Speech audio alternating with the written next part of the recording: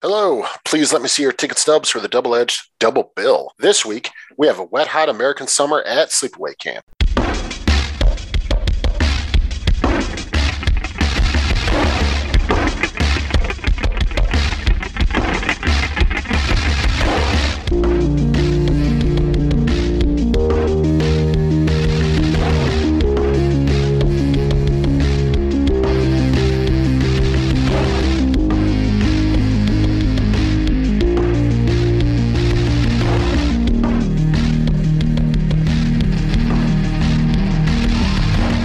Each week, Adam Thomas and Thomas Mariani will come to the table to discuss the randomly selected yin and yang of a double feature. Then, both will have to pick a number between 1 and 10 in order to seal their fates for the next episode.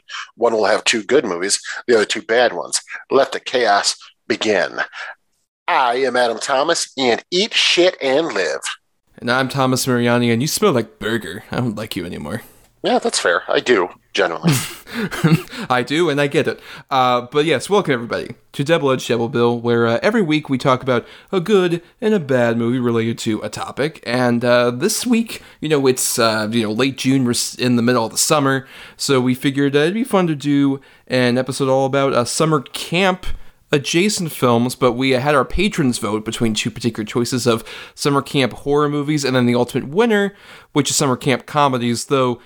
It's interesting, Adam, when we ended up getting this as a particular topic, it was a bit hard to kind of navigate in terms of both good and especially bad that we wanted to actually cover for the show. Oh yeah, bad is abysmal to try to find one that's worth talking about. Let's put it that way. There's a plenty out there.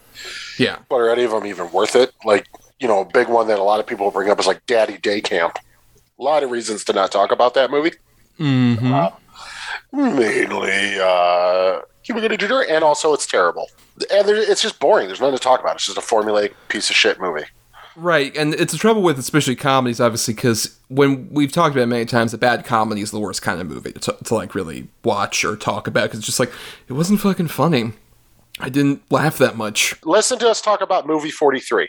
And you'll get what we're saying. Well, even though we talked a lot about it in terms of just describing it in extreme detail, that's the only way we could really talk about it. But yeah, with the summer camp comedy genre, it's also interesting because that was a genre that there had been summer camp related comedies in earlier than the 70s or 80s with stuff like The Parent Trap, the original stuff like that. But it really boomed after Meatballs. Meatballs was the first big part of that big wave of 80s comedies, and there were so many Meatballs ripoffs and even sequels to Meatballs that were just trying to emulate that. It's a wild ride at camp. And that, is a genre that has obviously a lot of issues to it in terms of sometimes that shit doesn't age particularly well. I.e. all of Meatballs. Yeah, we might talk about Meatballs a bit later, put a pin in that. But you kind of came up with the idea of doing the split between horror and comedy. How do you feel about summer camp comedies in general, though, Adam? It's not necessarily a genre I'm super beholden to, but it is definitely an identifiable genre, subgenre.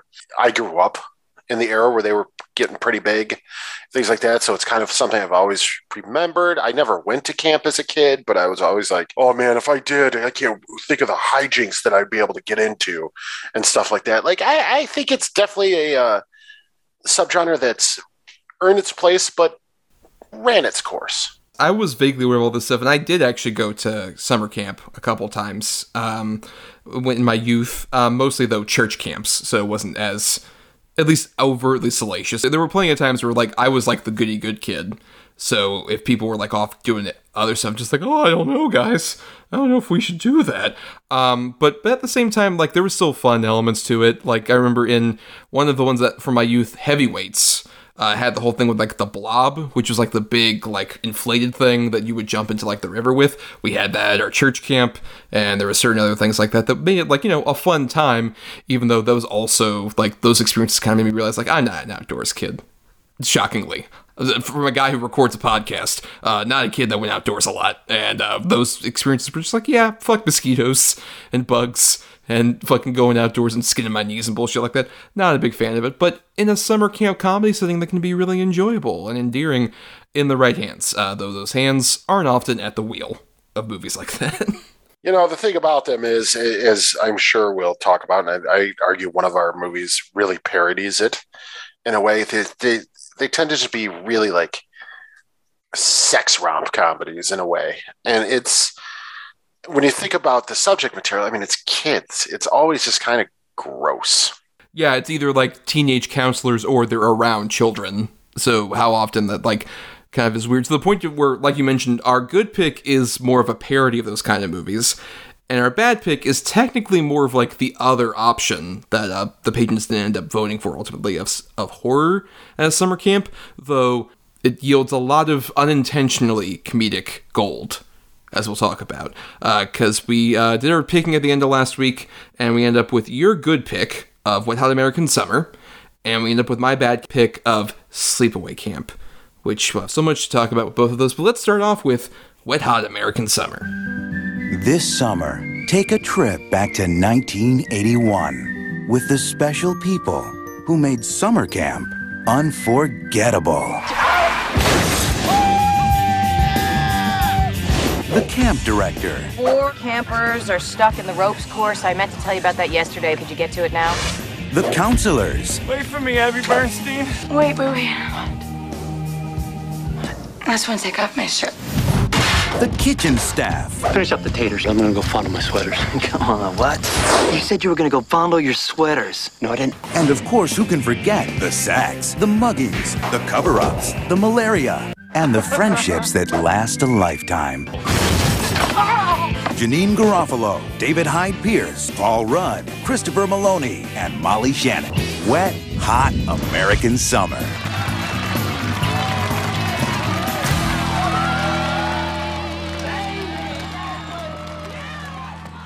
So Wet Hot American Summer came out July 27th, 2001, from director David Wayne, who co-wrote with Michael Showalter, who was one of many people in this cast. And it's interesting because those two were part of originally the MTV sketch comedy show The State, which is so fascinating in terms of just like a big starting off point for a bunch of big comedic talents, where it's like a lot of the people that would later go on to do like Stella, like him, Michael Showalter, Michael Ian Black are part of the cast, but also a lot of the Reno 911 people started off on that show.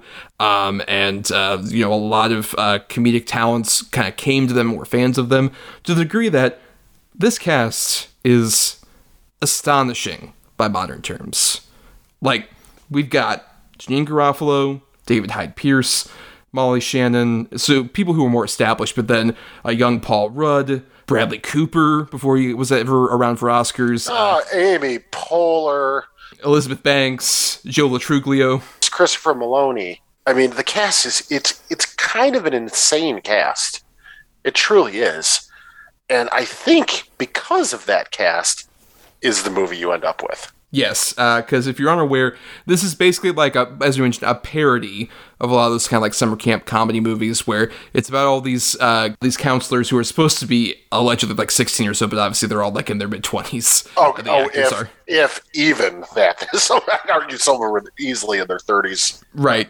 And they all are like, it's the last day of camp, so they all have various different activities. And I love that David Wayne kind of described what they wanted to do as like a comedic version of like Nashville, where they have various different like storylines that are going on that all culminate by the end of it. And that's what happens, because you got like, Molly Shannon's off doing arts and crafts and dealing with her marriage falling apart.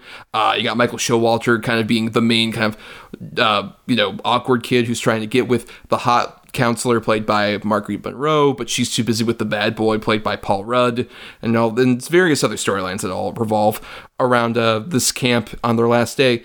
And this was your good choice, Adam. So, what are your initial thoughts on Wet Hot American Summer? I alluded to when I picked it that it's not one that I've ever been like crazy about. I've always realized, I guess, sort of the love for it and everything, but I just never got into it. I don't know, something about it. So my wife really loves it. I know a couple people who really love it, and I just never really gave it a fair shake. So going into it this time, I tried to go into it as fresh as I could. And I still have some issues with it, but it's so insane. The whole movie is like this weird fever dream. There's so many slapsticky bits that have nothing to do with the next bit at all. Like, yeah, there's a thorough story in there, but it's just a bunch of disconnected, weird, crazy thoughts and shenanigans that go on that I just kind of found the whole thing nauseatingly charming. Like the whole movie, I'm going, why? Like, what is happening here? But I kind of love it for that. Yeah, it was definitely a movie that, like, when it came out, even it got a lot of, like, negative reviews, kind of in that camp of, like, what even is this? What's going on with this movie? It was definitely a movie that did not do very well when it was released theatrically, but is one of those, like, big comedy, like, home video hits. It, like, just spread around so much, like, with the either VHS or especially DVD. Like, oh my god, you gotta watch this, an underrated gem or whatever. And became a real cult classic in the way that, like, those sort of start of the millennium movies really were. And I think it's one of the better examples of, like, when you get people who are more adept to, like, sketch comedy, like these people were, doing a theatrical movie, oftentimes it just, like, really falls apart. It doesn't work very well. It feels like so, like, it is, like, sketches trying to become a story. But this movie does the ingenious thing of just like, okay, we'll do the loosest possible story of last day at camp, a bunch of people are off doing, like, separate things or whatever. And that's a perfect vehicle to have sketchy style stuff, but at the same time make it into, like, really funny running jokes and, like, go back and forth and edit between the different storylines. And I would largely say, like, I think this movie's very funny. I've always really enjoyed it. There's, like, a couple of the comedic bits that I'm not as huge on necessarily, but it's one of those great kitchen sink comedies where if you don't like a joke, don't worry. In fucking, like, 2 minutes, you're gonna get another bizarre, weird joke that's gonna make you at least, like, say, oh, what the fuck is this? This is weird. Kind of fun thing to it. Absolutely, because there are several jokes in this that I'm like, but then, like, just the most random shit will happen. That one in particular that I just lost my shit because it's so just random and matter of fact. It's after Ken Marino drops off Joe Lou Trulio and the other kids. He's driving the van and he's singing. His eyes are completely on the road. He's paying attention to what he's doing. And all of a sudden, oh fuck! And it hits a giant tree. Like, how did he not see that coming? You know what I mean? Like, it's just so fucking funny to me. There's stuff like that, and I also love, like, how they have that whole storyline where, like, Joe Trulio's off with the kids, like, on the raft, and it's like, oh, fuck, I gotta leave, I'm gonna get him, don't worry, I'll be right back. And then they go for a while where they're having, like, a chase scene, all these other storylines happen, and then, like, it's within, like, 15 minutes of the movie ending, they're like, oh my god, we gotta save the kids from going over the waterfall, and it cuts and the kids are about to go over the waterfall. Yep. Like, but I mean, for me, the stuff that makes me lose my shit, and I think this is the movie that made fucking Paul Rudd such a comedic superstar.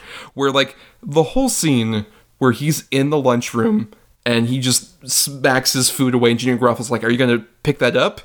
And his fucking whole, like, whining, like, oh. Like a toddler. Yeah, like a toddler.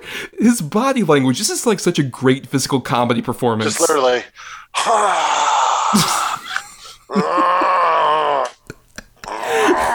just pick it up one piece at a time, drops, like, a piece of food. I love that he doesn't even pick up the food, he just picks up the silverware and the plate, and then he just throws it on the table like, ugh. And then gives her like a is that enough shrug. But even, like, all the faces that dude fucking makes throughout this whole movie are spectacular. His kissing is so fucking funny. It's so over the top and gross. Right, anytime he's with Elizabeth Banks, particularly when he's doing his lifeguard duty and he's looking at Elizabeth Banks and he has that weird duck face lip, like, yeah, come on. Yeah. So good. It's so phenomenal. He is the MVP of this movie to me, but everyone else is, like, so committed. Even, like I mentioned, fucking future Academy Award nominee Bradley Cooper, very game to just do silly weird shit. He's, like, so fun. Like, all the stuff with him and Michael Ian Black, which I love how they have the elements where the campers are being, like, homophobic. The other ones are just like, oh man, he's probably gay, using some F slurs and whatnot. But then their relationship is genuinely very sweet and tender, and they, like, have the little marriage ceremony, and it's like, oh no, he's gay, he's like with him? I can't believe it. What? Oh, we gotta do something really bad. And then later on at the lunchroom, it's just like, hey, guess what? We bought you a credenza. They bring it in. It's so stupid. And see, that was the part that I was worried wasn't going to hold up. And because I hadn't seen it forever, and I watched it, I was like, oh no, they treat it, like, as a joke, but in a very earnest, sort of respectful fashion. The joke at all is not on, like, the gay couple actually being, no, like, they're very supportive and they love each other. Else reacts to it. Exactly. It's so fucking funny. And it's a parody of, like, a lot of those, comedies from that era would have terrible dated jokes like that about, like, gay couples and shit like that. It would be like disastrous. And then they just do a perfect parody. Like, that's the thing, is it's so rare to parody a comedy, but this movie does such a great job of parodying like that genre, with even like the whole thing where they're gonna do the baseball game, and it's just like, yeah, we're gonna win it, and we're gonna beat the other team. They've been winning for so long, but we're gonna do it. We're gonna win. And the kids are like, that seems kind of trite. Should we really do that? Yeah, you're right. And the bus comes over just like, yeah, we're not gonna do it. They said it's trite. Oh yeah, that makes sense. And they leave. No, I mean, there's so many great moments. I mean, like I said, of course, the oh fuck scene, but then the chase after with the hay bale. Yes. Like, he can't get around the hay bale? Like, it's so ridiculous. And, Maloney's whole bit where he'll say something totally weird and then people question him about it. I mean, it's an act you've seen 100 times, but that's the one thing about Maloney in this. He is playing this weird, like, food, sex obsessed chef at this camp completely straight. Yes. In comparison to everybody else, like Paul Rudd and everybody who's going a little bit over the board. He's almost intimidating. Right, he's using his sort of like traditional dramatic acting chops you would see on like the fucking cop shows or whatever to play this guy who wants to like hump a fucking refrigerator and talks fuck a fridge. Yeah. Right, and talks to his sentient can of vegetables voiced by H. John Benjamin, of course. Yep. It's so fucking funny. And that's the thing. It reminds me of, even with, a lot of people don't even realize it, but Maloney's Freak Show and Harold and Kumar, the first one. Yes. And he's so fucking funny in that. Like, I always forget the chops that he has as far as comedic stuff. And this one just made me remember it so much. But another thing is too, I love the movie Role Models, which is also David Wayne, of course. Yes. Mm-hmm. I'm watching this movie and I'm like, oh, that's Gary in Role Models. Oh, that's him in Role Models. It's like everybody. Yeah. It's David Wayne has that troupe of guys who will just stay with him. Yeah, like a lot of people who had graduated, like I said, from like State or Stella. That was funny. Like wasn't as familiar with those, so I watched a bunch of clips. The State, I remember. The State was MTV, right? Yeah, that was MTV, and like I said, they had a lot like Thomas Lennon and Ben Garrett as well before they did Real 911. But the Stella was like, it's just like David Wayne, Michael Ian Black, and Michael Showalter. They did them a lot as like sort of shorts that would like air initially like on the internet, and then they eventually got a Comedy Central show. But the old shorts, there's one where they do like a dumb yoga class thing, and the other two patrons are Elizabeth Banks and Bradley Cooper, and this was before Wet Hot American Summer. So they utilize all those people that they've had for a while, and they carry them over, and they are always very committed, particularly like with the chase scene that you were mentioning earlier. What I love about something like that with a stupid hay bale bit is it's dumb comedy done so smart. Like, these people are incredibly intelligent about, like, let's shoot this in a way that looks almost like cinematic and make it like this big suspenseful sequence over him not being able to go over fucking hay barrel. So right. dumb. Absolutely. And then when the chase culminates at nighttime, Joe Lutrulio, when he comes tearing ass into the camp, and it's so obviously a stunt double, and they make no attempt to try to hide the fact. And he's doing like 360s and all this shit, and then it stops, and it's just stupid little Joe Lutrulio. It's so funny to me because, there's movies where you pick out, you're like, oh, that's a stunt double, but they are making no bones about it. Like, clearly this is a stunt double. It's so funny to me. And I love, like you said, that stupid comedy done smartly. Yeah, and like it's all around. Like, I love also Jeanine Garofalo is just like the completely socially inept camp director. Is so fun with stuff like, I want to impress David Hyde Pierce. What should I do? It's just like, I don't know, maybe wear like a nice dress. Oh shit, you're good.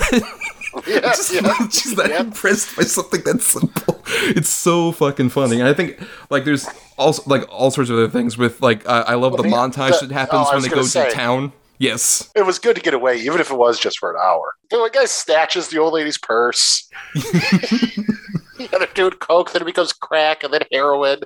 And this is insanity. And then it was an hour long. Yeah.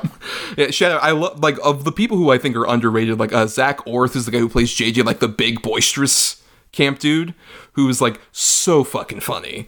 Every time he does like something silly like that, like the stealing the purse, or he's one of the guys with like the credenza or whatever. Like everybody, like there's no like small part basically. Everyone does such a great. Even like the whole montage that happens later with like Michael Showalter and Christopher Maloney about like they're doing either like a running montage but also a dance training montage, and like they're doing 5 different montages at once. Like it's a movie that knows like once again this subgenre, but it's also just like let's just do random weird shit, and most of it I would say sticks. Is there anything that doesn't? stick that well to you? I think Michael Showalter is the weak link of the movie. Mm-hmm. I don't like him. It might be the way he delivers his lines, but I will say, when he's the talent show host, I think he's hilarious. Yes. Absolutely hilarious. But as the normal kid, I find him almost, even though obviously it's the point, it's a parody, but I find it so aggressively whiny and depressed where it's like, it turns me off a little bit. Yeah, I think, I guess of like the main characters, like he doesn't have necessarily as much funny stuff to do in that particular persona, but I still think there's fun stuff, particularly when he has his makeover and he becomes the tough guy, just like, hey, I just wanted to say, I'm leaving. And you don't need to bother me anymore. Like I stuff like that's pretty fun. But yeah, I agree. I think the other character, the old man entertainer who's the fucking host of the talent show, is his funniest bits. Where especially great. It's a perfect anti-comedy, which I think like it's very hit or miss for me. That kind of like, oh, we're making fun of the fact this isn't very funny, but it's so stellar the way that people react to him doing the same fucking like Flintstones gags. But just like when we were doing our homework when I was a kid, we were doing our slabs. And everyone's like. Like dying. I know. It's so good.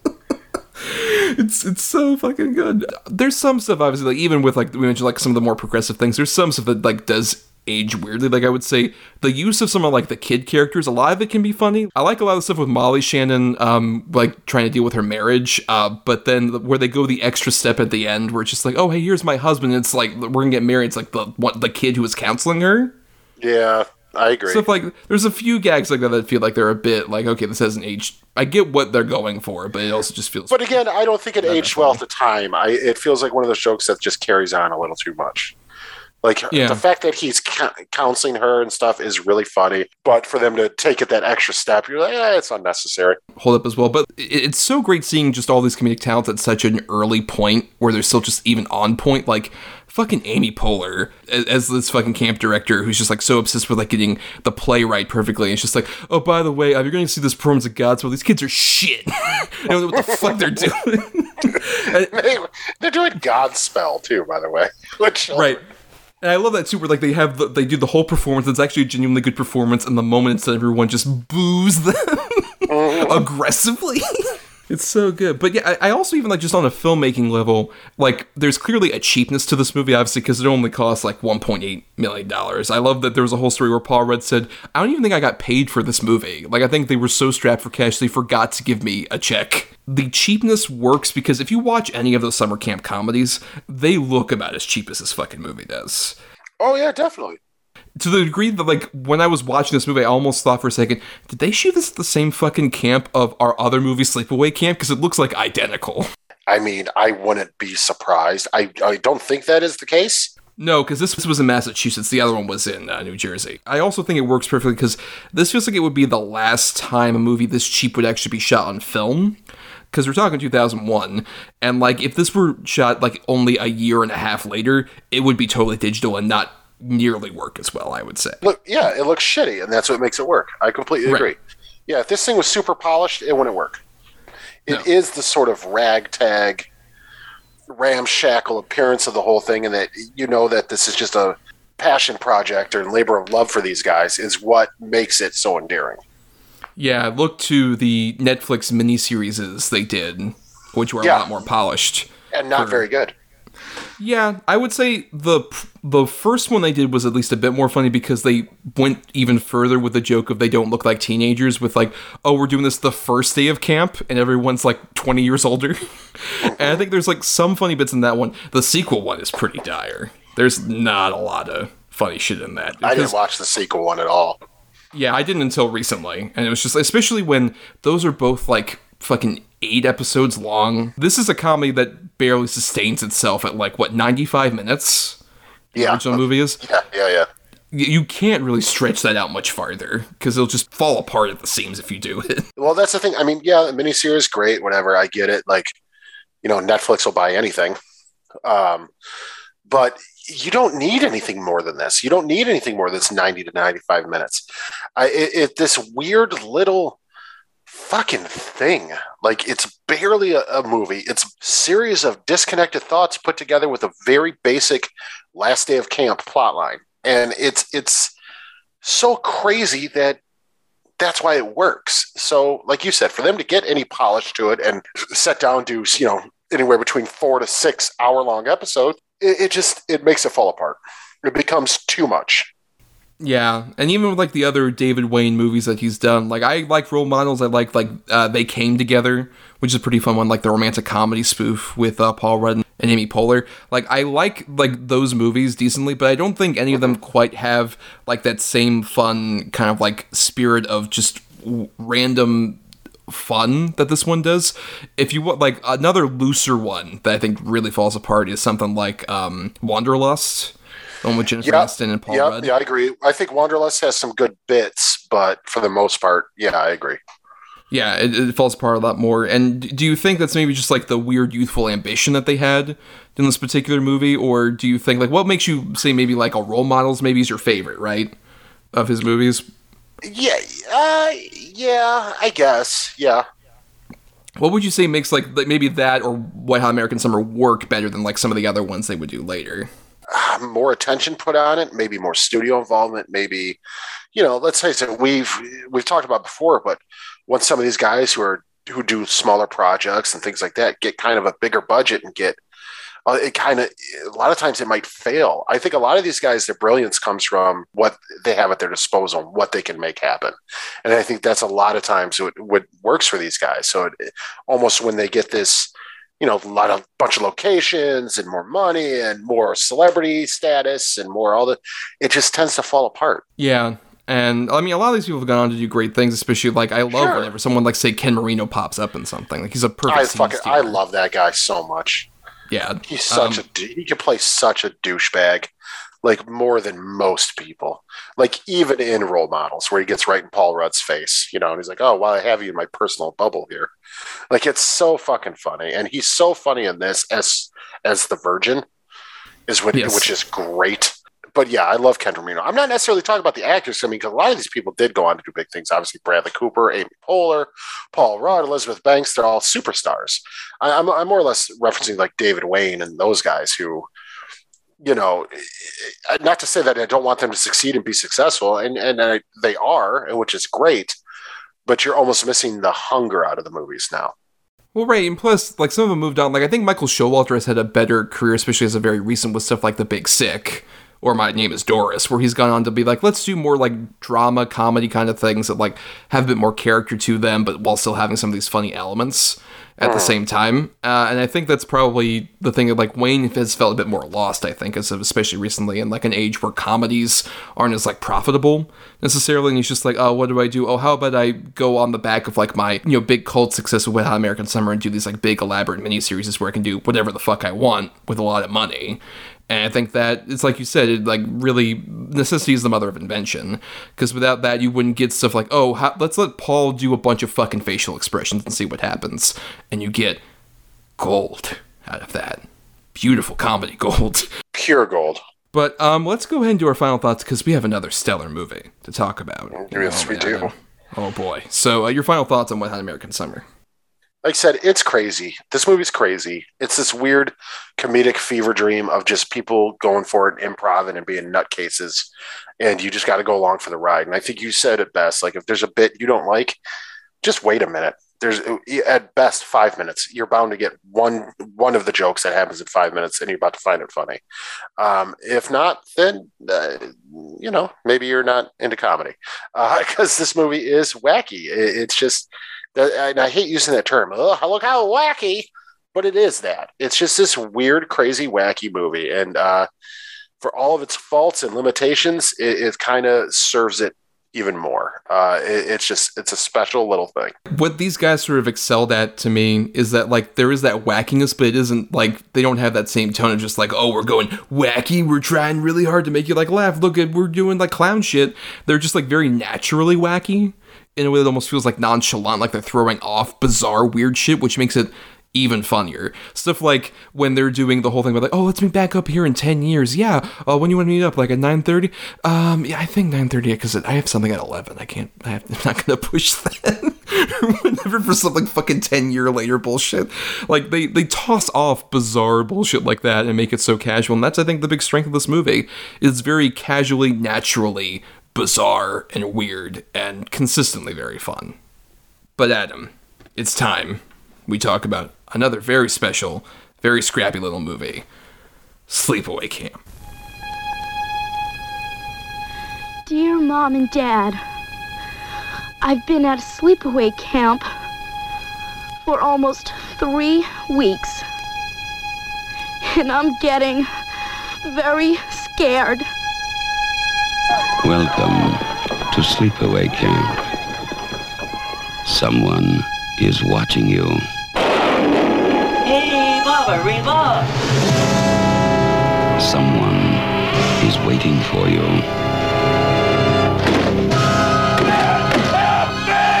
Someone wants to scare you to death. Sleepaway Camp. You won't be coming home.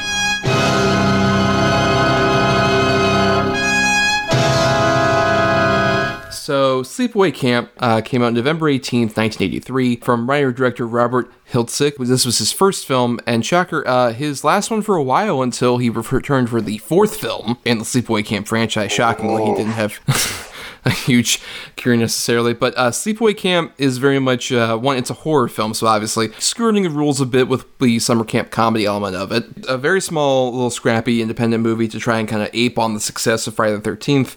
Only cost $350,000 and made $11 million, so quite successful considering that small budget. And this movie has a lot of infamy to it, mainly based around the ending, which maybe we should just address directly now. Is a very loaded ending, has a lot of problematic elements to it, especially in modern parlance, but that was like such a bizarre ending that I was aware of before I saw this movie like a couple of years ago.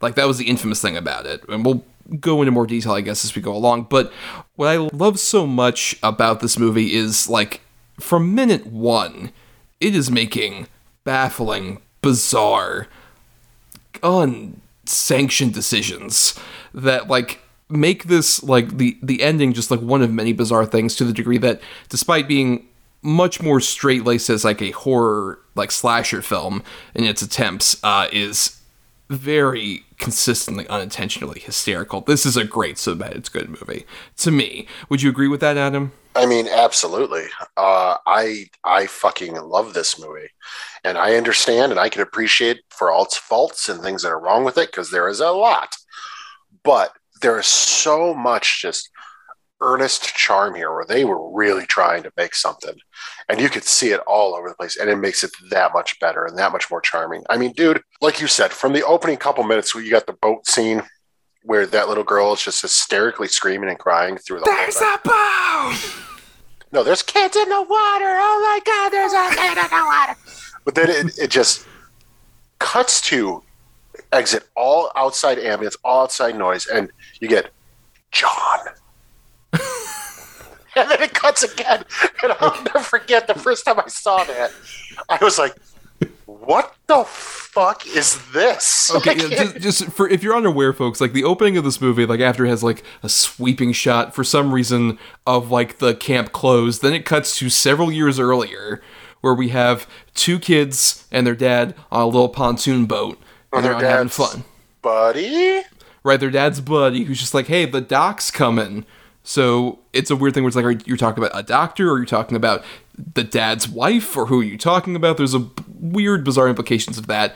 And at the same time, there's three teenagers, one of which is on the skis in the back, and the other two are driving the boat, who are just like, oh, hey, I guess we can go ahead and let you drive for a bit. I don't know, just, I might lose my job, but why don't you just chill out? And then they have like the scene where they decapitate at least one of the kids. Yeah, they do decapitate the kid. And that's where you get John.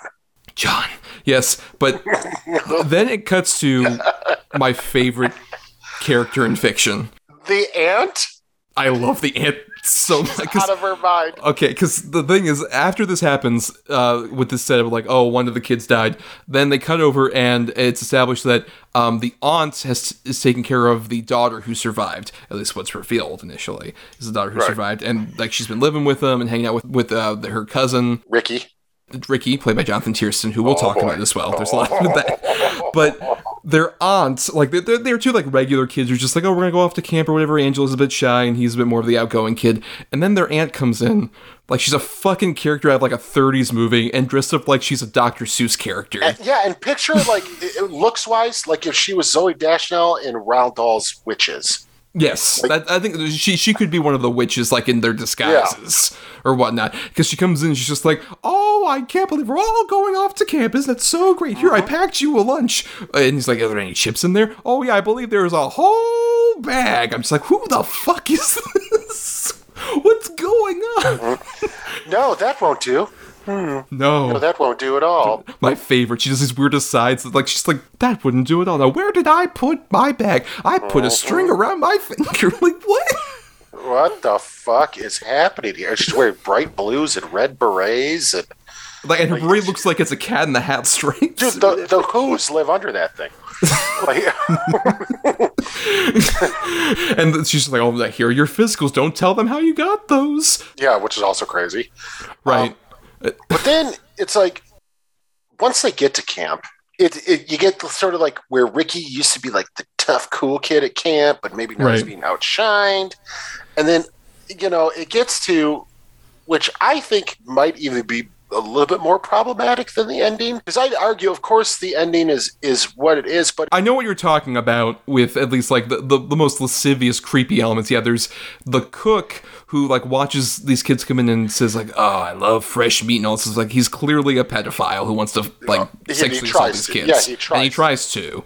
And it's very upsetting, but it's even more upsetting where the other cooks, like, he openly talks about this, and the other cooks are just kind of nonchalant, particularly Robert Earl Jones, father of James. He's like, oh man, those kids don't even know what you're talking about. Like, yeah, I don't even want to say the term the cook uses for him. No, I wouldn't. I don't either. Yeah, it's very disgusting. But like he says it, and that Jones is like, oh, like, no, dude, no, report this fucking guy. But then it goes even as far as like where the camp owner is involved, where he's trying to date one of the campers, right? The counselors, right? Yeah. By the way, Mike Kellen playing Mel, who I just love that, like, the guy who runs this New Jersey fucking camp is the most just, like, he looks like he's like a 40s gangster character actor. I love it. And he beats the piss out of Ricky. Right, when the deaths start happening, he thinks it's Ricky. He's just like, you son of a bitch! I know you tried to do this! It's just like, he's like a fucking 14-year-old kid. What are you doing? I know. I love half-shirt jock camp counselor. Yes. Like, hey, what's going on over here? This big muscle-bound idiot in bike shorts and a fucking tube top. Oh yeah, Ronnie. Yeah, I love Ronnie because he's weirdly the most empathetic of any of the fucking counselors. He's the one who like gives a shit about the kids to any degree. 100%. But he's wearing these like fucking super tight bike shorts, and then later on, there's a point where like all these deaths have happened, and Mel is just like, "Oh, I gotta close up. It's over. We're done. It's over." And he's just like, "Alan, why don't you finish out the summer, dude?" No, what the fuck? No, you don't finish out the summer. like 3 kids have died, bro. You got it. And the whole thing is like the kids are dying. Like, well, we gotta wait to tell the parents. What? Like, no. Wait a minute. What do you do with the corpses then? Like, what is happening? Look, they're shining them off over to Officer Mustache. Oh yeah. Which I love. This character's introduced initially, this mustachioed cop. He's just like, oh, I guess I'll come back if there's any problems. And later on, he comes back and clear that actor shaved because he has the worst marker fucking version of a mustache. It's even like it's black marker. And it's like that dude had brown hair. I know. It's great. It's great though. It's absolutely great. And then they try to play up on that in the 4th one, and it doesn't. Wait, I haven't seen any of the sequels. Oh, well, the 2nd and 3rd one are really bad, but they're kind of fun. They're kitschy. They're in on the joke. In the 2nd. Yeah, I've heard Pamela Springsteen, sister of Bruce, is pretty fun as Angela in the other ones. But not bad. Anyway, not bad. But to get back, yes. They're in the middle of all this. Like what they're obviously it's like a summer camp slasher thing where kids are getting picked off one by one. But in between, you have all this stuff with like the various campers and.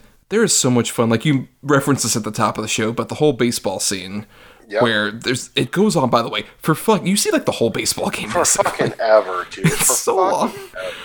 But then you have, like, fucking Ricky with the best comeback possible. I think maybe ever, right? Yeah, eat shit and die. Eat shit and live. It's just mwah. Perfect. Mwah. It's so beautiful. Like, you should have ended the game there. It's like, no, you guys won. Like, there's no point in playing this game anymore. Well, there's nothing we can do about this now. How do you feel Felissa Rose does in this? I mean, you can tell she's a young child actress who doesn't have a lot of experience necessarily. But at the same time, I think they use that weirdly to their advantage in terms of, like, kind of spoilers, everybody, for this fucking 40-year-old movie. Angela is the killer. But they do a lot of stuff where, like, she's just staring off into, like, nothingness. Yeah. Right. And sometimes it's very funny, where it's just awkward the way that she's just sitting there doing nothing. But then sometimes it is genuinely unnerving, particularly any close-ups. Yes. Where it's just like, this is fucking unsettling and weird. It's this kid. Weird. Yeah, right, it's weird. Yeah. That's the one thing you say about it. Like, don't get me wrong, I don't think it's like a masterful performance or anything, but she's a young child actress. But it's weird. There's enough eeriness about the whole thing where it works. And I guess that's what I was going to get into. Or I guess we might as well just broach it now. Yeah. Where it ends up that Angela was actually the boy that the aunt decided to raise as a girl. Yes. Had him grow her hair out or her, however you want to. I mean, I wouldn't even know how to do the pronouns for this. I mean, she identifies as Angela. I would say she. But it's a forced identification? Yeah. I mean, she at least refers to herself as Angela, at least for the most part or whatever. I would say, yeah, right. She doesn't refer to herself as like Peter was like the boy's name originally or whatever. Yeah. Oh, right. But see, the thing is about the whole, at least in my opinion, the transgenderness of it all, it doesn't feel like it's the taboo thing. I think the reason why it's shocking is because the way it's revealed. It's super iconic and it does pack a fucking punch. It's obviously done for like the shock value of like the additional twist. It's kind of like trying to like, oh, Psycho came out 20 years ago. What do we do? Like we add the additional twist of it being this trans person. Like obviously we're not very equipped to talk about that. No. But we're talking about the movie. Right? I think we gotta address it. Right. That's true. I think like it's definitely like what it's trying to do is much more of like the shock value of like, oh, this additional twist or whatever, which I'm not necessarily a fan of, like obviously like the implications of the twist, but I will agree that it's weird where like the ineptitude of the movie kind of works in its favor for this, because the way they reveal this is that Angela's like standing in the middle of like this by the docks and she has the severed head. Decapitated a boy. Yeah. Right. Who, by the way, is smiling for some reason. I'm sure he kept that whole pose as he was being fucking beheaded that whole time. Sure, makes total sense. Right? Oh, yeah, me too. I would, but for a different reason. I'd be like, finally, it's over. But Angela's holding this boy's head, and her face is like open mouth, and she has this weird guttural noise that's coming out of her, and she's naked fully, and it's obviously like a guy in a mask. I want to say, because I've watched like the full-length documentary on this, which is very good, by the way. I believe it's like a 20 to 22-year-old like Filipino man that they used for it because he's smaller in stature and everything. And then they put that really creepy prosthetic mask on. Right, there was a mold of Felissa Rose's face. It's terrifying. The cheapness of like the mask almost makes it look creepier because they cut between like shots of that and like shots of just like Felissa Rose, I believe's her head, just kind of like paused like that, which doesn't work as well. I think the mask works better. Right. I mean, I would agree with that, but I think that contrast makes it almost creepier. Yeah, it's got this weird ethereal sort of feel to it. Right. Where like I think on a filmmaking level, I think it's fascinating. I get why it became iconic, but also obviously it's like kind of othering trans people and more specific, like, oh, the reason that she's a murderer is because she's trans. No, I agree. Right. But I also think that what they do that is smartly, at least again, we're not very equipped to talk about this, but I think that the fact that her aunt clearly is psychotic and force these sort of things on her explains the break. Not the fact that she's trans, is that her aunt totally forced her to be something that she either might or might not be, but did it through sort of psychological manipulation. Yeah, but the thing is, like, regardless of, like, I agree that ending is, like, shocking, and I get why it was very popular at the same time. All of the stuff I love about this movie is less to do with that and just more of like the weird shenanigans that happened before that point. Dude, the fucking curling iron kill. What? Right. But I will say, like, despite how inept a lot of this movie is, the kills, or at least, like, the horror sequences are very even, like, the piece of shit, like, awful pedophile killer who doesn't technically die but gets horribly scalded, that effect is very good. Yeah, you see it happening, the skin bubbling and boiling. All the blisters and stuff. Oh, yeah. It's very well done. Or the one kid who they find his body and, like, the snake is crawling through or whatever. Yeah. Dummy. Or looks really good. The kid with the bee stings. Yes. But what I love is just, like, all those kills are even more interesting where, like, those are very well made, but the lead up to them is full of just stupid shit. Like, before that canoe kid is found, the one counselor who's just like, oh my god, this shit's everywhere, what the fuck? What the fuck's happening? He's, like, having an aneurysm? Just, like, throwing shit at him. There's that, or the lead up to the bee kill where the kid's just like, oh, I gotta take a wicked dump in there. Yeah. Yep. And it also does it very poorly done. Oh, it's you. What are you doing here? Does that quite a bit. Where, you're like, well, it's clearly somebody. Right. My favorite example of this is they have a little point where, like, right before the curling iron kill, where you see, quote unquote, Angela, but it's clearly Jonathan Tiersten in a wig.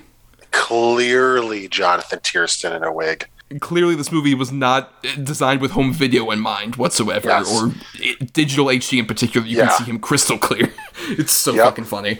But my favorite version of this, though, is when Meg ends up dying, who is the counselor that, as you mentioned, is, like, attempting, like, is trying to get with this creepy older fucking manager dude. It's so weird, all that, the way that's handled, but she ends up dying horribly in the shower in a really great scene of just, like, getting stabbed through the back. Really well done. But then when he fucking discovers her body and his monologue he gives is one of my favorite fucking things. So good. Oh, it's so good. Not you, Meg. I knew this was him. This was fucking Jonathan. I'll get him, Meg. I'll get him, Meg. I know it's Ricky. I'll get him. That bastard. That damn bastard. You're like, yeah, man.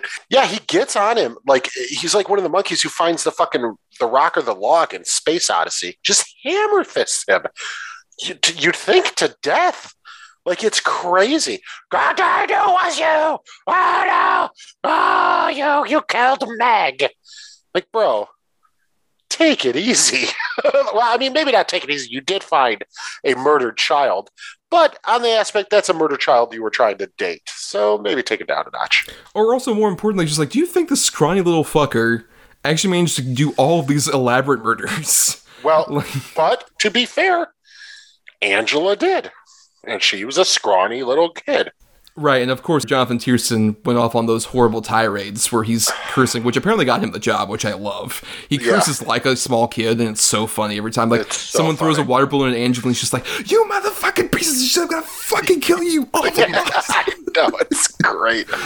Which, by the way, we should bring up about Jonathan Tiersten here. Yeah, a sidebar. This is a thing that Adam introduced me to, and I love it so much. It's my favorite thing in the world. It literally might be my favorite. I discovered Jonathan Tiersten on Facebook, and I'm like, oh, Jonathan Tiersten from Sleepaway Camp. I know him. I know who he is. I'll send him a friend request. He added me almost instantly, which is very surprising. I'm like, okay, cool.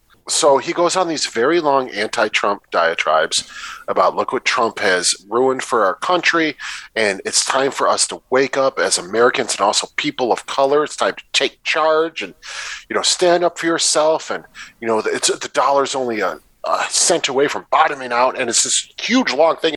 And then it's a picture of his face, like doing duck face, or without his shirt on, or holding a tennis racket.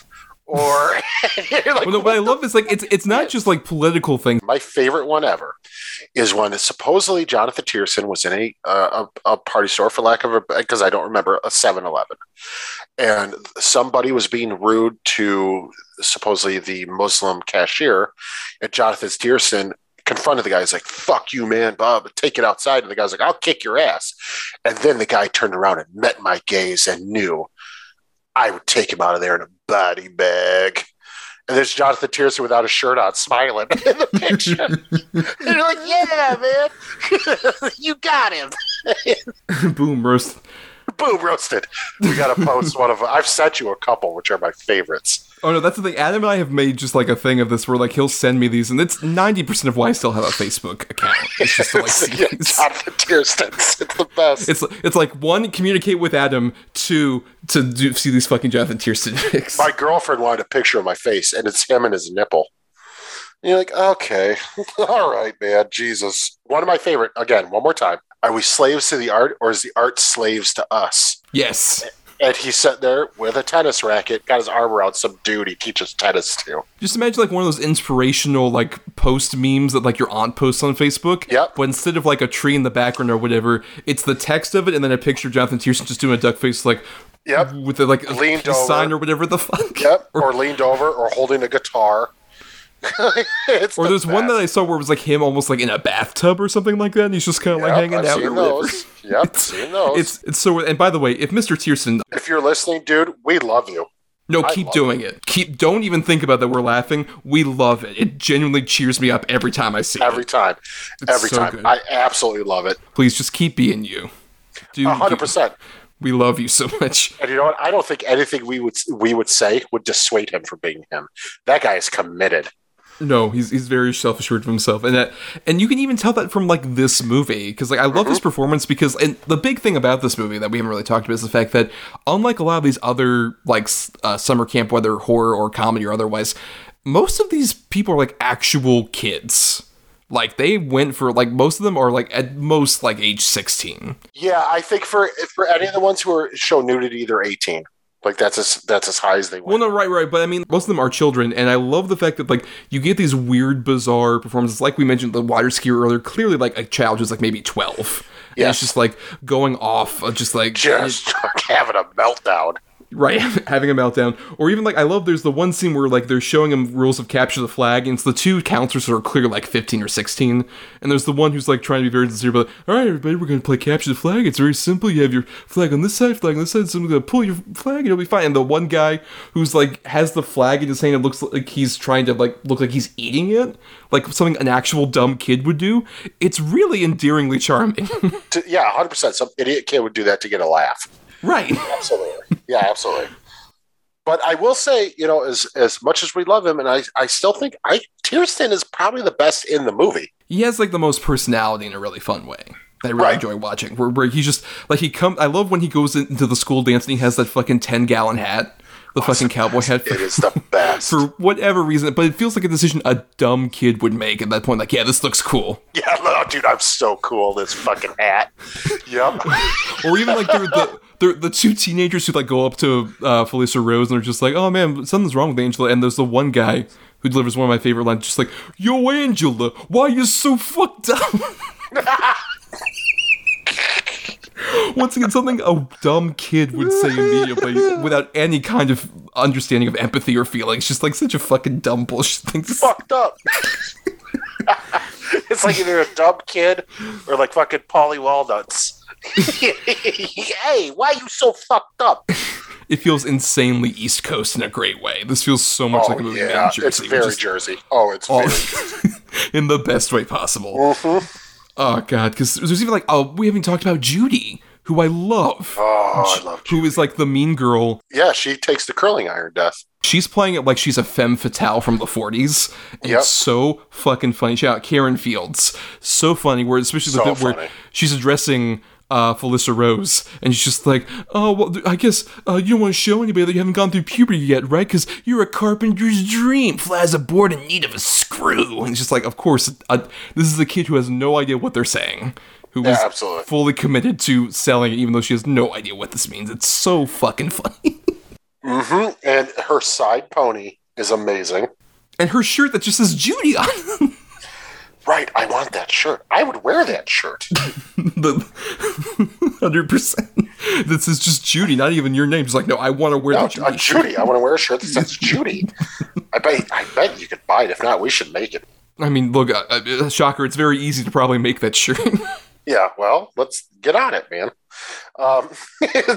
But no, I agree that this, like we said, even about our last movie, there's certain sense of charm due to its low budgetness and the earnestness in which it was made. And that's this movie too. There's two different types of sleaze in horror, as far as I'm concerned, especially from the era. You got like Maniac, which is dirty sleaze.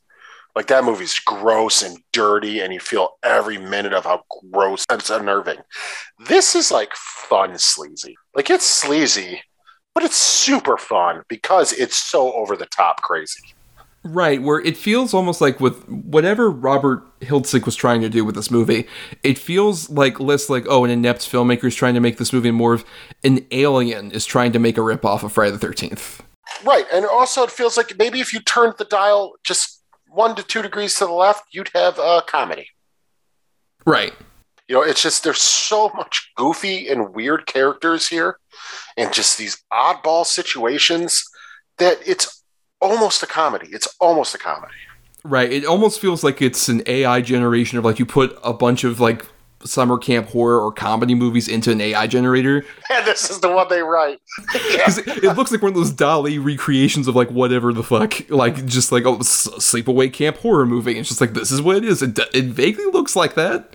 It's not quite, though. It's not quite human. Right, and then somebody did that, so I was like, fuck it, make it. Yep, 100%. Give him $350,000 no work. And, like, there are so many Friday the 13th ripoffs from that era that are so forgettable and whatever. Oh, yeah, Madman. Madman is, like, the key example to me. Yeah, Prowl. The Prowler at least has, like, the Tom Savini effect. Well, I wouldn't... The Burning has the Tom Savini effect, and it doesn't work. Right. I mean, I think Prowler and that one are quite frankly very similar boat of like great Tom Savini effects, not much else. Yeah. As opposed to this movie doesn't have like obviously that level of special effects, but just good enough to where you're like, oh, I'm kind of impressed. And the linking material between that, which could just be the typical like, oh, hey, we're counselors and we're going to go off and have sex, forget about the kids who we don't really even see. Like Friday the 13th didn't introduce actual kids to the camp until like what, fucking 6 or whatever? Yeah, I want to say it was 6 when they were all sleeping and Jason was right. working. It's mostly just the counselors going off like, hey, let's smoke some weed and then have sex and then get killed by Jason. As opposed to this movie, just like all the linking material is just bizarre, crazy shit that like no one else would come up with. Just insane. And I agree that like it's only because like this was in a bit of a dry spell for Friday the 13th this was able to be successful at all. Like, I can see no other point where it's just like, oh, there's a Friday the 13th, what do we do? Oh, let's go see Sleepaway Camp. I'm sure that'll be fun. And, yeah, I think it's earned a certain bizarre cult status for a reason. It worked. People went and saw it. I mean, the movie made a fortune on its budget anyways. Right. But when you mentioned, like, I guess you've seen the sequels, and I guess they don't recreate that same magic necessarily. No, the second and third one are too in on the joke. And the fourth one brings back all of the original cast that's alive. Yeah. And it's so really low budget. And it's just, they're going for the same jokes again. And it's just, it doesn't work. It's really bad. Like 2 and 3, I'm not crazy about, but 4 is abysmal. Yeah, I guess 4, because that's the one that Hiltzik came back for. I guess I've heard a lot of people compare it to, like, Tommy Wiseau or other people where, like, they make the unintentionally funny movie and then they try and do one that's, like, we're in on the joke and it doesn't work, you're saying? Yeah, I agree. I think that's exactly the case. Yeah, because you can't recreate fucking magic that's in this fucking movie. Like, the bit where, we haven't mentioned much about, like, Angela's love interest, the young boy who, like, I love how he comes up to her at one point, like, puts his hands in front of her eyes and just like, guess who? Ricky? No. Guess again. Burt Reynolds?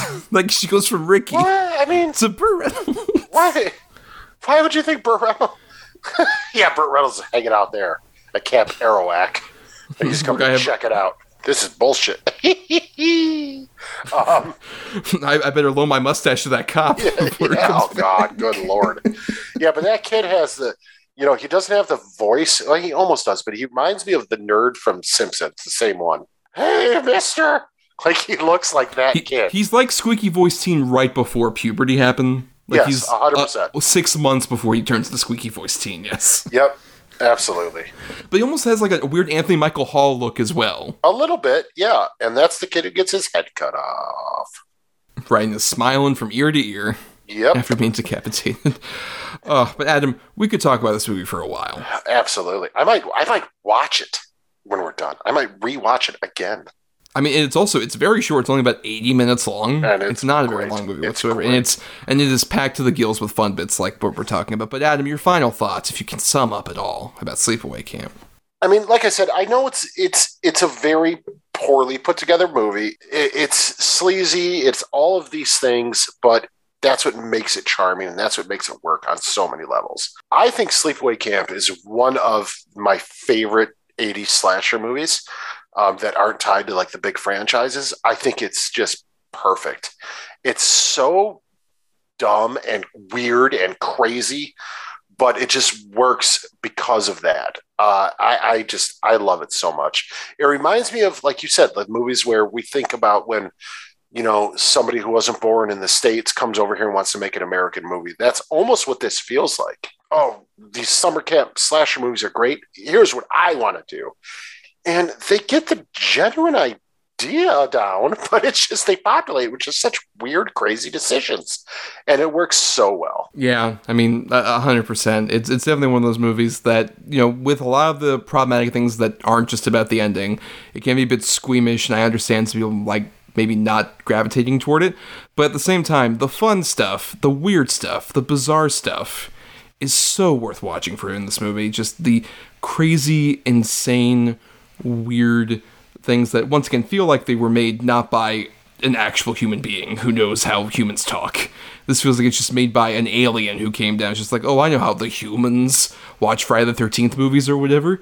And it's so charming in that way. It so has that, like, the earnest ineptitude that makes it so enjoyable from end to end. I totally agree that it's one of my favorites of like that kind of like rip-off of Friday the 13th class of like the early slasher period.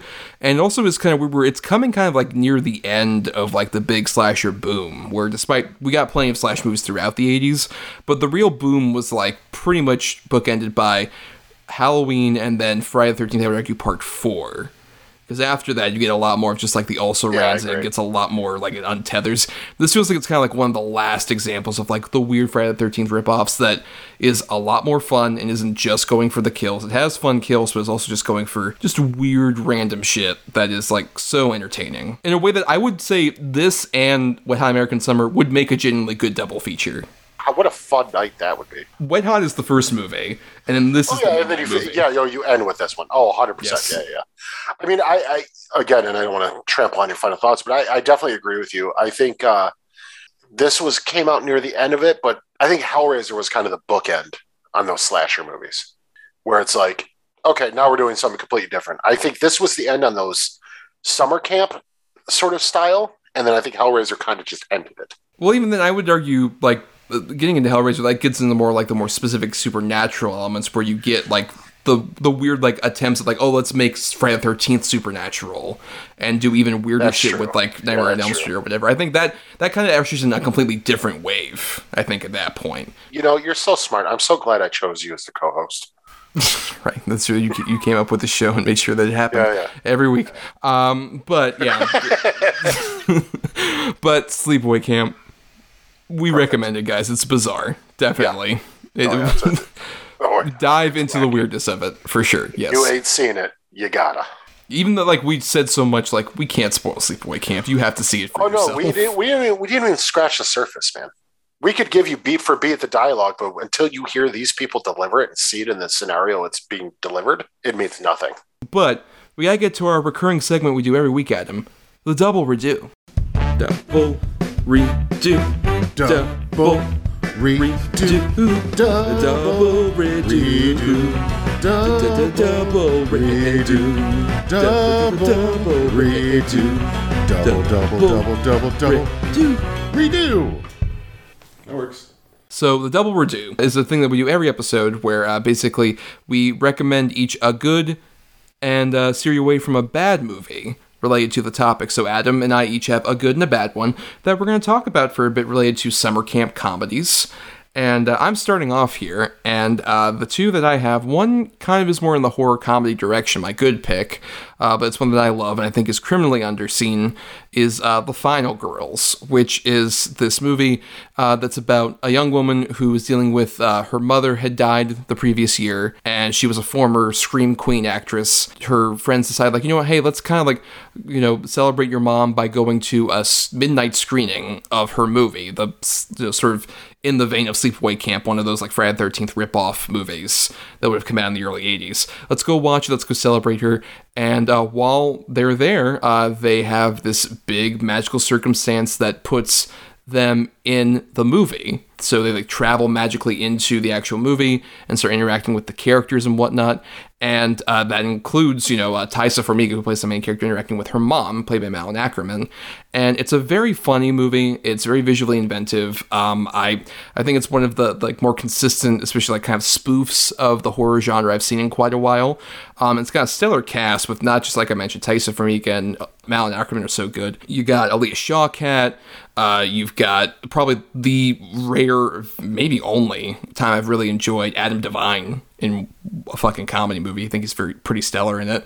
There's a lot of like really fun, inventive ways they play with like they're stuck in the movie and how like they kind of like work around that. Like the logic of the movie really makes sense in a lot of ways. And also more importantly, with all the like silly jokes and fun elements and genre parody stuff, there's also a real heart to the movie that really surprised me. Like I watched this originally at South by Southwest when it premiered, and I was stunned watching it, just how emotionally encompassing the big final turns are with like that mother-daughter relationship. It works really well. It's a movie that's got like the whole package. It's very funny, it's very creative, and it has a lot of heart to it in a way that I hope more people, particularly if you're a big genre fan, I would sincerely recommend checking that movie out. And the bad one I have is one we kind of mentioned earlier. It's the movie that kind of started off the big craze of these movies, Meatballs, which might be a bit controversial, but I saw it recently for the first time, and I don't necessarily hate Meatballs. I just think it's very fascinating as a movie that was a weird cultural touchstone, despite the fact that there's obviously problematic stuff to it that's all throughout. But it also is just like kind of like very chill and lackadaisical as a comedy. Like when you watch some of the other things like in Animal House, other movies don't hold up, I at least see where like, okay, those movies are very bizarre, very over the top, very like gag per minute thing in a way where I can see why this was entertaining in like the late 70s or whatever. But Meatballs is just kind of like this weird chill ride that doesn't have a lot of like really funny elements to it, but also not really strong characters aside from Bill Murray, who obviously like very early in his career was kind of the movie that put him on the map. After like his obviously SNL career, but like this was the first big movie of his. Obviously has plenty of funny material in there. He's obviously like the key funny person in it, but some of the other people around him are not that interesting, not that engaging, and it has that kind of cheapness that we mentioned earlier about some of these other summer camp comedies. But this one has it to a degree that just feels like it's kind of running thin, even at like, that's another one that's only about 90 minutes long or so. But it's one of those comedies where even regardless of like tasteless jokes that are in there, I just don't think it holds up even as like that much of an consistently fun comedy where I see why it was like so popular, because it feels very much like I guess she had to be there kind of thing. I mean, I agree with both your choices. I've seen both. Final Girls I love, and I cannot agree with you more about Adam Devine. I do not like Adam Devine, but he's really good in this. By the way, we should emphasize the definite article, because there's also a movie called Final Girls. It's very bad horror movie. Oh, yeah. That's a terrible movie. Yeah, right. The Final Girls. Yeah. Very good movie. Very sweet. Like you said, the mother-daughter thing is so delicately handled in a weird way of this time travel horror comedy, but it's handled so brilliantly well. But my shout out is, man, Angela Trimber in this as the sort of the lack of a better term, I think they would call her that, but like she's the sex pot sort of camp counselor who all the guys want to get with, and she is so fucking funny. There's a whole scene that hinges on her like trying to like dance, trying to dance and like get like be sexually promiscuous in order to lure the killer out. Yes, it's so fucking funny. Her physical comedic talents are just through the roof. She's so good in this. Yes. I absolutely adore her in this. But yeah, everything else, and I really love. I thought it was such a sweet, charming movie, and it is very criminally underseen. But yeah, it works on every level. And Meatballs, it's funny you brought up Animal House in relation, because I completely agree. I think Animal House is very problematic, but I still enjoy Animal House because of how crazy and connected the movie is. Like it just keeps going. Like at the end with the parade and their car that they built and all the shit that happens in the movie, where Meatballs is just kind of one note and bland. Yeah. Like it's just sexual joke after sexual joke and then it's kind of done. I think you're 100% right, where you might have had to be there for that one in the cultural osmosis, because it does not hold up. It is not that funny, and I can do without that one. Right. I mean, I can see why, like, if you saw in 1979, just like, oh my God, Bill Murray, I knew he was on SNL, but he's amazing. Look at him just be... Yeah. So... And then in retrospect, you go back like, oh, this is like Bill Murray at like a very like B, C, D tier. Yeah, absolutely. Which is still the funniest thing in that movie because there's not a lot else. No, yeah, there's basically nothing else. But yeah, I absolutely agree. So for my good pick, I have Ernest Goes to Camp. That it's crazy, a lot of crazy shit, but man, Jim Varney in the first Ernest movie, he's so good. And what a great physical performance. I mean, just the facial structures, and the thing about Ernest, I know this sounds silly, but he was an earnest character. He genuinely cared about the kids. He genuinely cared about the camp. He genuinely wanted to do a good job at everything. And he's just such a funny presence on screen. And then when it gets to the end with the whole contraption they build and all that, and the two cops who are out of their minds, it's a very funny movie to me. It's one of those that I saw as a kid, and I've seen most of the Ernest movies, maybe not all, because there was a lot of direct video ones that I didn't bother with. But your favorite is Ernest Goes to Africa, clearly. Oh yeah, 100%. Very and very delicate with the jokes. Very tasteful. Yeah, super tasteful. Much in the vein of like Ace Ventura: When Nature Calls. But Ernest Goes to Camp, the first one, still the best one. It's super funny, super charming and cute, and like I said, it's a character you believe actually cares about what he's doing. For the bad, I have one. It's a sequel, a big franchise. Not the whole thing takes place in a camp, but a good chunk of it. I have American Pie 2. The reason it's my bad is A, it takes all the jokes from the first one and just tries to retool them in a way. There's not much new here. And B, the stuff that actually takes place in the camp with the kids is borderline offensive. I mean, it's so close to being like disgusting that it doesn't work for me. Like, granted, there's no necessarily kids involved in a lot of the sort of sexual hijinks, but it's happening right in front of them.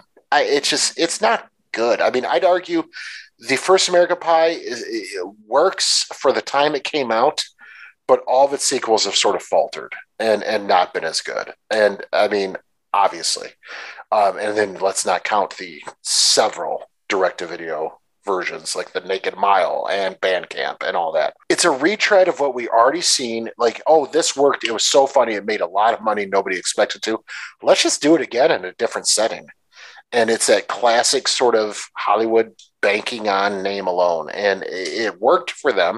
It made a lot of money. But for me as a viewer, it did not. More importantly, it allowed Eugene Levy to, just buy so much with how much money he made off that entire series. Oh, you know what? God. Cash in those checks, Eugene. God bless you. Yeah, you need eyebrow wax. Go for it. Of course, that's the main thing.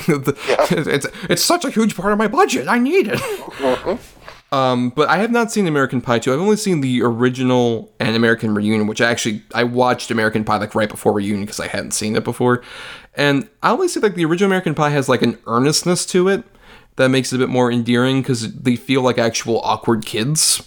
As opposed to, I've seen so many of like the bad ripoffs of American Pie that just don't even have an inch of that. And I'm assuming American Pie 2, based on what you said, doesn't have that necessarily. And then Ernest Goes to Camp, I know I've seen, it's been so long since I've seen most of those Ernest movies, but I distinctly more remember like the two holiday ones with like Scared Stupid and Christmas, and then Ernest Goes to Jail. But I do have a real affection for like Jim Varney's Ernest, despite the fact that those movies are very dumb, quite frankly, and very like Super low dumb. budget, have so much like of that weirdness. But Varney is so, like you mentioned, committed to that part and is such a good actor that he makes like this dumb character very charming, and as you mentioned, very earnest. The importance of being Ernest P. Worrell is very clear in this movie. So I would definitely like to rewatch Ghost of Camp. It's been a long time. But let's go ahead and just quickly shout out our titles again in case you missed them out there. My good pick was The Final Girls, and my bad pick was Meatballs. My good pick is Ernest Goes to Camp, and my bad pick is American Pie 2. And now we're going to get to the end of the show, and we'll be doing our picking for next week's episode at the end of this, so stay tuned for that. But first, we want to thank some people. Like, we want to thank Chris Oliver for the intro and outro music used in our show. Listen to more of his music at chrisoliver.bandcamp.com. Thanks to Christian Thorlally for our artwork. Follow him at Night of Water, that's night with a K, _of_water, on Twitter and places like that for all his great artwork stuff. And thanks to our supporters on Patreon, patreon.com/DEDBpod, where for just $1 a month, you all get to vote in polls for topics that we do, like, for example, summer camp comedies you all picked, so thank you for that. And of course, you all get to listen to bonus podcasts we put out, like around the time this episode is coming out, before the end of June, we will have put out our latest bonus podcast called Telebilsion, where Adam and I basically recommend a show for the other one to start watching. That has had, like, you know, big success, long running to some degree, and I will be watching for the first time Mindhunter, which I've started as of recent, and Adam will be watching Succession for the first time. Which I have not started, but I need to because, you know, Brian Cox, one of my favorites. Oh God, it's the show all the kids are talking about. They're doing the memes about Succession. You got to be up on those memes. Yeah, right. That's the main reason to watch it. Yes, to get all those dank memes. But for more of our own dank memes, follow us at DEDBpod on Twitter and Facebook. And also, you can submit feedback to us either there or at doubleedgedoublebill@gmail.com, all spelled out. And for more of me, find me on Twitter and Letterboxd at Not the Who's Tommy. I also do some writing at marianithomas.wordpress.com and at film-cred.com. And you can find me on Instagram at Atom or Adam. That's ATOM_OR_ADAM. And you can find me in my own personal Facebook at Adam Thomas.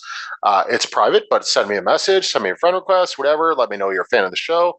I'll add you. We can shoot the shit about movies. Will always be a good time. And then you can find me on Letterboxd at Schwanson. That's SCHWANDTSON. And more importantly, you can talk about Jonathan Tiersten pictures all day with him. I have a wealth of screenshots. I get them, and they're the highlight of my fucking day every time I see them. It's the best. For more of the best stuff, subscribe to us on Apple Podcasts, Stitcher, and other podcasting platforms. If you're listening on Talk Film Society, you want to listen to all the other great shows on the network. And you can also dig into our archives and our Podbean main feed for all sorts of episodes we did long before we joined Talk Film Society. And everything else, if you can't, support us monetarily on the Patreon, that's cool. Money can be tight. The completely free way to help us out, though, is to rate, review, or simply share the show around, because that gets us more visibility. And you know what? We appreciate it. A lot of you guys do it, and it's great. I love it, except for you, Rafe. Even when you do it, I still want to punch you in the face. Oh, no. Yeah. Are you going to curse him out like Jonathan Tiersten? Just like, you motherfucker shit. Rafe, you motherfucker shit-eating son of a bitch. Fuck you. Well, now, Adam, it's time we did our picking for next week's episode. Ruh-roh. And as we usually do, at the end of every week, Adam and I each have two movies. One of us has two good movies, one of us has two bad movies. We switch up on that quality, and we assign them between 1 and 10 for each of our choices, and the other person picks a number, and they're like, oh, I'm going to pick number 5, and that is closest to one of our two picks, and that gets us our good and our bad feature. Though keep in mind, we have the Godfather rule, where Adam and I each have a veto in our back pockets, just one single veto we have to use at some point between now and next May, when we get another veto for the year. We have to use it or lose it for this one. So if we hear, oh, hey, they end up getting close to this good pick, the one person has the option to say, you know what, I don't want to cover that movie. Actually, I'll take the cannoli, unless we have to go with whatever other choice is there. And next week, our topic is about an actress we've been wanting to do an episode on for a bit. We really like her work, and she's, getting back into the superhero stuff with Thor, Love and Thunder. We have Natalie Portman, who I am shocked came back to the Marvel Universe. Because based on, especially like the Thor, the Dark World, she seemed like, I'm fucking done. I'm very shocked she came back. That Marvel money, baby. She's got kids now. Like, you know what I mean? Like, that's... And she gets to work with Taika Waititi. He's like the guy now. So right. I get it. Yes, of course. But, Adam, I have the 2 good picks. You have the 2 bad picks. So for my 2 good picks, please pick a number between 1 and 10. Oh, fuck. All right. I'm going to go number 6. Okay. That's closest to number 7. And number 7, I have a very interesting movie that she did that feels a bit outside of her wheelhouse, but I'm really glad that she did. It's a sort of interesting genre picture. I have Alex Garland's Annihilation. Oh, I love that movie. Yeah, I'm not taking the cannoli on that. I think that's a solid fucking movie. I've only seen it once. I cannot wait to revisit it. Well, on the other side of things, I have a movie that I think, it was a bit divisive when it came out, even though it got a lot of Oscar play for her. But I think it's a very good movie that kind of got lost in the Oscar shuffle. I have her Oscar-nominated turn in Jackie over number 2. Never seen it. Not a biopic guy. That's why I never bothered. It's a lot less of a biopic, and it's more of just like a deep meditation on a woman who has lost so much. It's a very fascinating movie. All right. Okay. All right. But for your 2 bad choices, Adam, I guess I'll go a bit on the opposite side of things. I'll go with number 4. Okay, at number 3, I have a movie that it's title enough. It lets you know that it's not going to be good. I have Mr. Megorium's Wonder Emporium. I honestly did not expect this. Huh. I mean, I haven't seen Mr. Megorium's Wonder Emporium. I guess I won't take the cannoli on that. Whatever. Let's see how that goes. Sure. All right. All right. Damn it. What was your other choice? Number 10, I had a movie that came out, I believe, 2 years ago that came out and then died a very quick death that I haven't seen but looked weird. I have Vox Lux. That one I've heard very divisive things about. I've heard very love it or hate it kind of things. I would have been fascinated to see that, but okay. We'll go with Mr. Gorham's Wonder Emporium. You didn't pick it? Yeah, you fucked around. That's true. I didn't do the cannoli, but let's see the double feature of Annihilation and Mr. McGorham's Wonder Emporium. Good lord. We'll get to that next time, everybody. But until then, eat shit and live. Yeah. Yeah.